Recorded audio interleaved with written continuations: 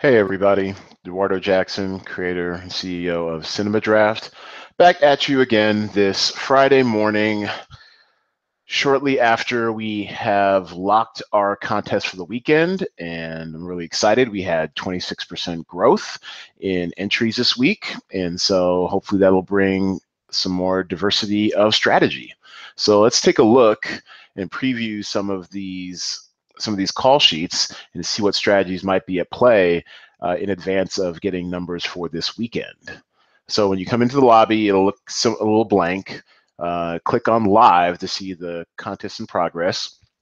And since this is the big money one, all these games are free to play, of course. Since this is the big money one, the feature presentation, let's take a look and see what's going on in here. And unlike last week where we had, I believe, 17 players and about 4 or 5 of them were either family or employees, this time we only have 3 family/employees. And so this guarantees that for a change, there will be people who are not in the money. 12 spots get paid from $80 down to $1.25, and which means that 18 people are eligible to win money, and only 12 will. So let's see what contests, or let's see what call sheets will be winning people money. So you click on Show Ranking to take a look at the player pool and scroll down to see the different type of people. We got a lot of newcomers this week. I'm really excited to see the new strategies from the newcomers, see what kind of expertise and perspective they bring. Let's take a look at last week's champion, the first feature presentation champion in the history of Cinema Draft, Jay Devlin, defending champion.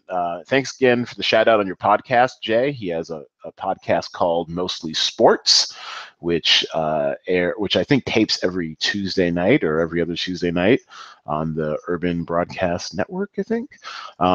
He gave us a nice shout out on there at 48 minutes and 40 seconds. We really appreciate that.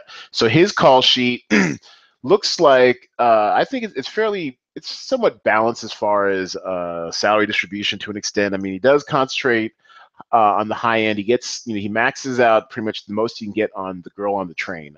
You can't get 4 the girl on the trains because I've tried. I think at worst you'll be either a release type short or $300 over. So he gets 3 the girl on the trains, Emily, Haley, and Mauricio Ovale. Okay. Actually, I'm looking forward to seeing that tomorrow morning.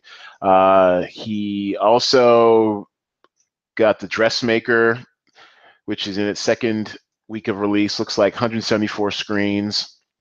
So if it does even like $1 million, it's gonna be 10 points right there with the 10-point bonus. Let's go back to his call sheet, or with 1 point for every $100,000 in box office gross at the platform level. Don't Breathe seemed to be looks like he just punted the limited release type slot right here, because Don't Breathe is probably in its 8th week or something. It's been out for a while, but he did get himself a headliner, which is smart. So he's gonna maximize his puntage, and has $100 left over in his budget. And it looks like also he's betting on Middle School: The Worst Years of My Life being a family-friendly entry in a fairly sluggish family-centric market right now. Let's take a look at another call. Well, let's take a look at my call sheet. Let's talk about my strategy real quick. So I did a headliner. I did a headliner stack of The Girl on the Train, because that's by far and away going to be the most popular movie this weekend by most tracking and projection. And also, just open your eyes. You've seen all the ads and stuff. It looks like it's going to be pretty popular. I'm betting big on Miss Peregrine's Home for Peculiar Children repeating some of its success, even at a 50% drop from last weekend's $28.8 million opening. You're still looking at 14-15 million, which should be good enough to get me, some good points. And I made sure I got the headliner bonuses on that as well, so for 40% extra. Did a headliner stack of The Dressmaker, did a headliner stack of Age of Shadows, because at this point I'm just trying to fill slots and I'm pretty much punting, the entire platform release category, and as well as the Dressmaker, which would have been nice to have gotten a headline in the Dressmaker, but I just couldn't afford it because I went with the Queen of Katwe, the Difference Maker from last week, the movie that put Jay Devlin 0.6 points ahead of Fredo for first and 80 American dollars. So basically, my strategy is what in Daily Fantasy Sports we call stars and scrubs, where my stars here would be the Girl on the Train and Miss Peregrine's. And instead of doing a third Girl on the Train, I wagered that I could get a little more bang for my buck if I did 2 Miss Peregrines, which you pretty much couldn't do if you did a third Girl on the Train, and I'd have them at headliner status. So hopefully the bonus money, the bonus points will make up for not doing a third Girl on the Train.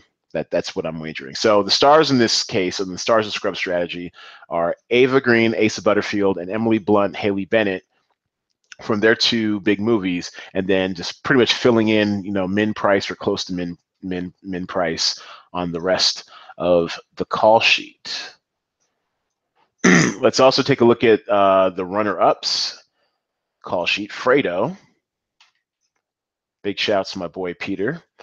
It looks like he went with a fairly balanced attack. It looks like he's got his headliner stack of Girl on the Train. He's got a headliner stack of Deepwater Horizon, which would be very interesting to see how it performs this weekend, because it did okay last weekend, about 20 million. But if it does 40 or 50% drop, it's going to be hurting to make up that difference. He also did Storks, which could be smart because animated movies, depending on word of mouth, tend to hold pretty well for about 5 or 6 weeks. Masterminds is a curious entry. It didn't do that much last weekend. I think it was only 6 or 7 million. It'll be very interesting to see how this plays out for Fredo.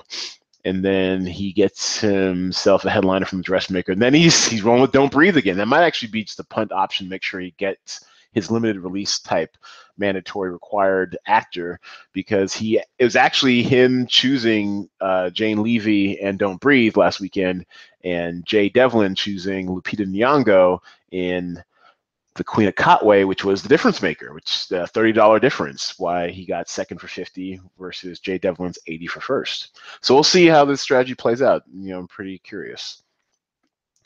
And let's take a look at one more call sheet. Let's do someone who's new around here. Actually, no. We're going to do 2. I'm always curious to see how Jaybird does, because Jaybird, as people who have been following the podcast for a while know, has terrorized me during the initial testing of the game when we were just in a Google spreadsheet form. He won all 4 seasons. We had 2 8-week and 2 10-week long seasons, and he just terrorized all 4 seasons, won the championship belt, had to mail it to Canada, which was really humiliating and annoying. And good job for you, Jaybird. Looking to see how you rebound in the second week. I believe he came in 5th last week in his first week of real money play. So he maxed out on Girl on the Train. He did a 4-pack of MS Dhoni, which actually looks like it's in platform release, so it's still a small film, affordably priced. And then 1 Deepwater Horizon, Kate Hudson, headliner status. Looks like he punted here on the Dressmaker just to fill a slot. And then Jane Levy, Don't Breathe, looks like another punt.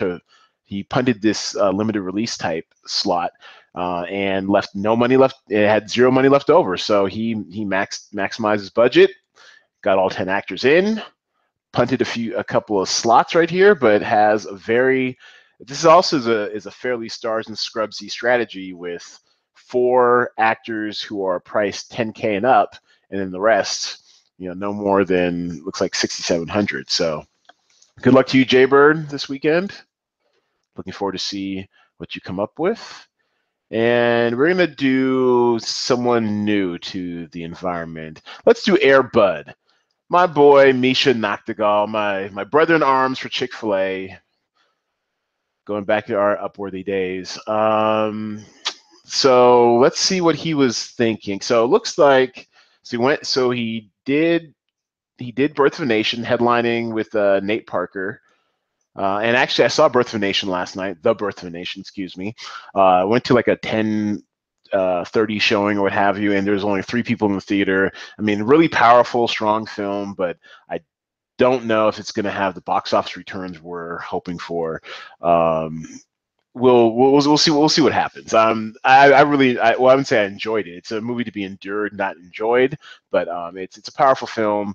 It probably will have some legs, and it'll carry out throughout Oscar season. But as far as like a box office smash, slavery movies are really kind of hard to judge at times.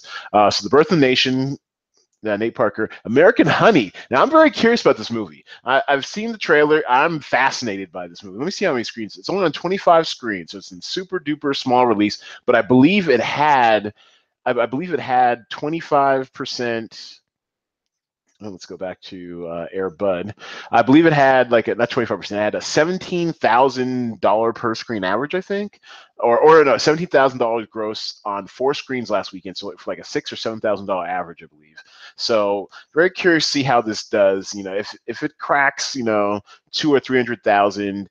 I mean, there's a few points there. He's got him at a headliner, so that'll be a 40% bonus.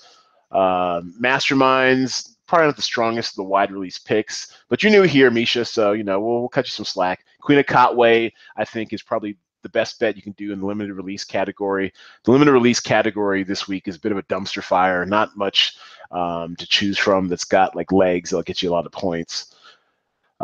Age of Shadows, foreign film, only on 33 screens, I believe, so it'll be interesting to see how that plays out. So it looks like he kind of went big on the Birth of a Nation with Armie Hammer. So he's got his headliner stack of the Birth of a Nation, and then also adding Gabrielle Union. So Air Bud. Didn't mean to out you there, Misha. I guess I did it again. But Air Bud is going heavy on the Birth of a Nation, slightly fading the Girl on the Train. He's got his Emily Blunt. I mean, you can't miss the Girl on the Train this weekend. If you do, you're just playing this wrong. Interesting. He picked up Middle School, Worst Years of My Life, that might come under the radar to surprise some folks with 11 or 12 million. It'll be interesting to see how it plays out versus what the tracking says. And then The Dressmaker. He made sure to get one of my longtime favorites, Kate Winslet. Love you. Loved her since Titanic, man. She's an amazing actress. He got Kate Winslet in The Dressmaker to fill out the rest of his call sheet. 600 under budget, not bad. Good start, Air Bud. Be very interested to see how you fare this weekend. And that will conclude our micropod as we went over the weekend preview, doing a review of some of our call sheets. Thanks for everyone who's playing. Thanks for everyone who's thinking about playing and who are subscribing to or listening to the podcast. Make sure to follow us on all of our social media handles, everywhere from Facebook through iTunes at the iTunes Store, where you can check us out and see all of our other podcasts of entertainment and strategy. Thanks for listening, and talk to you guys next time.